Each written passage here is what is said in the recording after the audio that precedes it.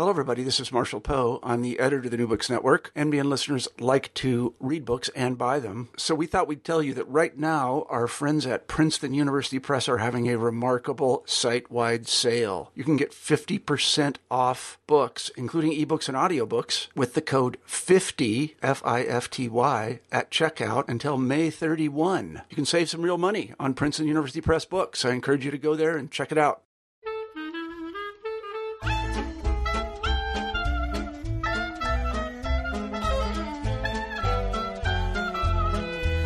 This is Susan Robb with New Books Network. I'm talking with George White, who's president of Up With Paper and Jumping Jack Press. So, George, thanks for joining me. Tell me a little about both of those companies. Sure. Up With Paper is the world's largest pop-up greeting card company. We were founded in 1978.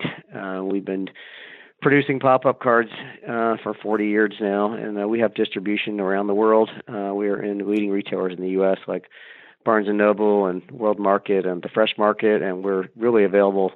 If you go to any nice specialty store worldwide, you should be able to find our cards.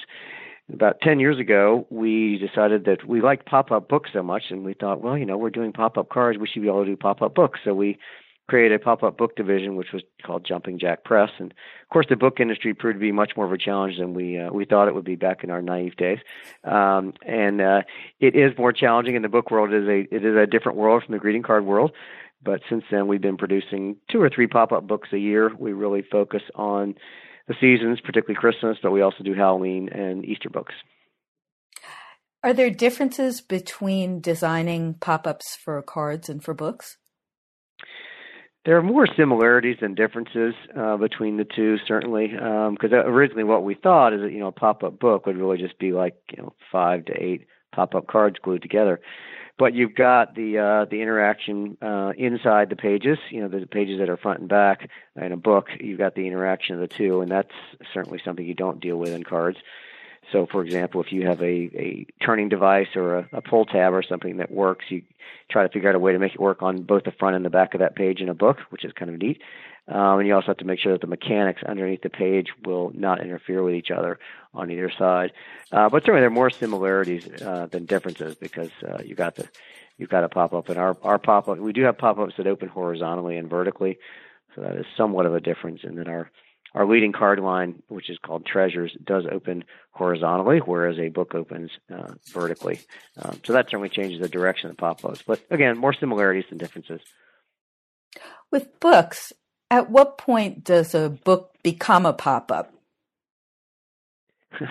That's an interesting question. Certainly for us, when we go into it, we are going to make it a pop-up book. We don't publish any books that are not pop-up books. So when we're thinking about what the concept is, we are from the very beginning thinking about how can we make that concept work as a pop-up book. So it is a pop-up book from the very beginning. And usually we have the concept, which then becomes a story, which then becomes a book. But beginning with the concept, we are thinking about how can we make this concept really work as a pop-up book? What type of pop-ups would we like to see? So you storyboard it as a pop-up book. But there are sort of sister categories, right? Like a Lift the Flap might be in that category. Sure, and we have produced pop-up books that have pop-ups as well as Lift a Flap, as well as other interactive elements like a spinning wheel or whatever. And we really consider all of those to work together. That you can have flaps in a pop-up book, but if you've got a Lift a Flap book, that means it doesn't have pop-ups in it. If it's a pop-up book, it can have all those different things, but it's got to have at least some pop-ups in it.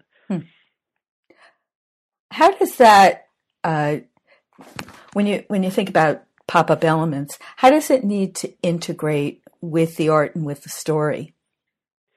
Yeah, that's why you really have to think about it from the very beginning, how the pop-up's going to work, because if you wait until you write the story and then do the art and then say, oh, let's make this a pop-up book, it's just not going to look right. When you develop the art actually is developed with the pop-ups in mind, and we develop it so that you're creating the artwork in layers, so that the paper engineers can play with those different layers so that it will look right when you pop it up. And it's got to fit with the story as well. So really, it does go back to the beginning. You got to make sure that it all fits in together. So really, when we create a book, the artist and the author and the paper engineer, which often are three different people, but they don't have to be, they are in very close consultation, kicking things back and forth in the development of the book. Which leads me into another kind of thing I was going to ask you. If an author, an illustrator believes his or her book could be a pop-up, can they approach a paper engineer, or what would they do? Sure, that would be one way to do it. I mean, at our company, all of our concepts are done internally, so we don't accept outside blind submissions. However, we do look for outside authors to work with our engineers and our artists. But if there is an author out there who has something that they believe will work as a pop-up book, then certainly the best thing to do is to find a paper engineer that they can work with, and an artist that they can work with, and to make it, to integrate those to make it work as a pop-up book. And then you can approach, and Bologna is certainly the best place to go to find a publisher for a pop-up book. Some of your books that I saw in Bologna have material other than paper. So what else have you used? Yeah, and that's a good point. We use all different kinds of mixed media, and again, that really began in our greeting card world, and we use acetate. We'll use any kind of material that works with the story.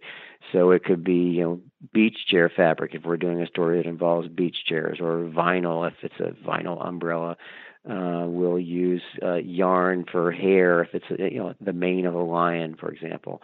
But we will, and our creative team actually will go into the garment district in New York to source those kind of materials to see what will work best, what looks like the animal or person or object that they're trying to create in the pop-up book, and we'll source it there and then utilize that material in the book. So I would say there's no limit to which material you can use in the pop-up book, as long as it's safe.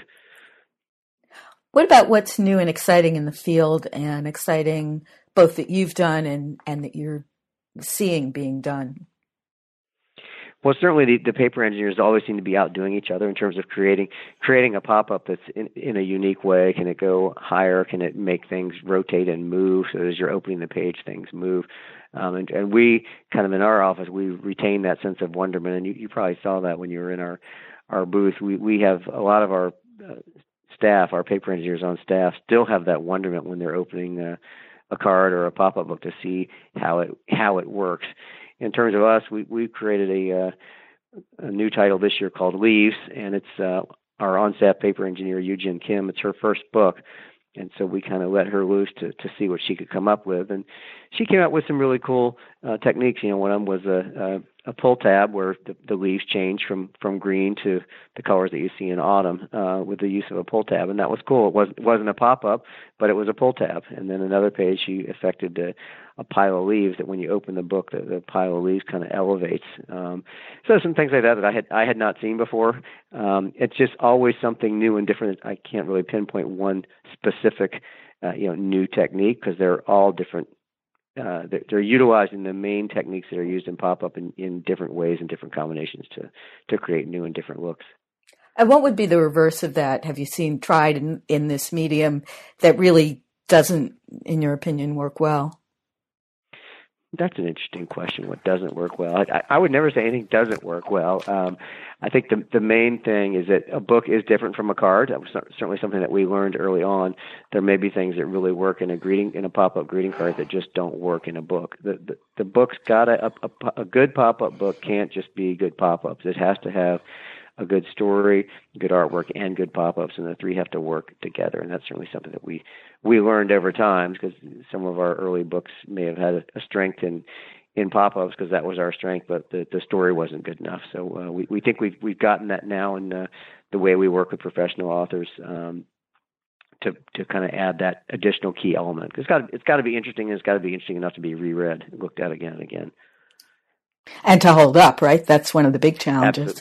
Absolutely, and that certainly when you're dealing with in the book world, that's usually the first thing you get from retailers is how will this book last in my store? And that's certainly something that people are always concerned about. And we package our books in poly bags. We sell them with a free open sample if somebody buys a certain amount, because we do know that they get damaged in the store. And of course, the joke we always make is, well, buy two, buy one that you're going to look at and one you're going to save. Yeah, there have been pop-ups that were favorites in my family that we've gone well past too, but we loved them that much. Oh yeah, absolutely. Yeah. What new titles of your company should people or may people want to look for? Well, we have 3 new titles this year that are going to be coming out in the third and fourth quarter. The Leaves book, which I mentioned earlier, it's the debut title from Yoo-Jin Kim, who's a very talented paper engineer on our staff, and the content of the book is about kind of the wonderment of leaves and what happens in the forest with the leaves from the impact of chlorophyll and how they turn green and what they're doing in terms of oxygenating the world and the food that they provide, and then what happens after they fall to the ground in the forest and what happens in that habitat underneath the leaves.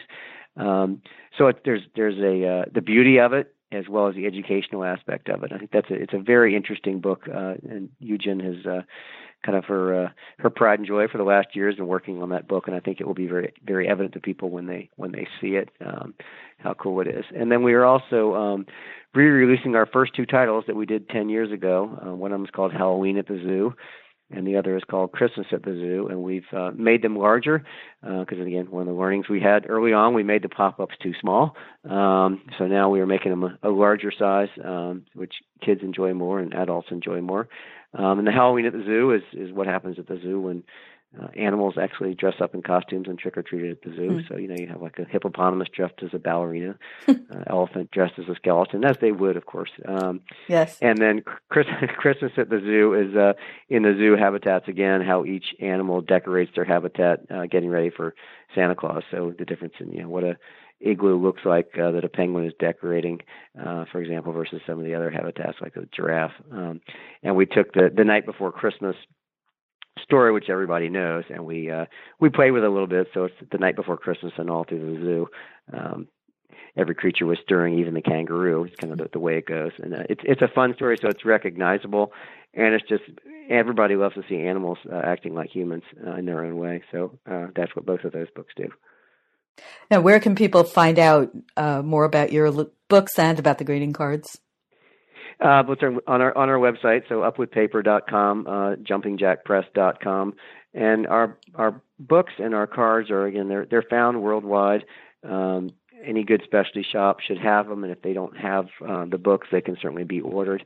Barnes & Noble is one of our largest customers for cards as well as for books, and then we're also available at a number of specialty shops. And I also should mention that we have a lot of good partners around the world that we are publishing co-editions, for example, in Japanese and in French and in Italian, for a number of these books, so they can be enjoyed overseas in other languages as well, which is always exciting. Yeah. That's one of the really fun things about Bologna, is seeing what people are doing in other languages and then partnering with each other to publish your book in another language is a very cool thing.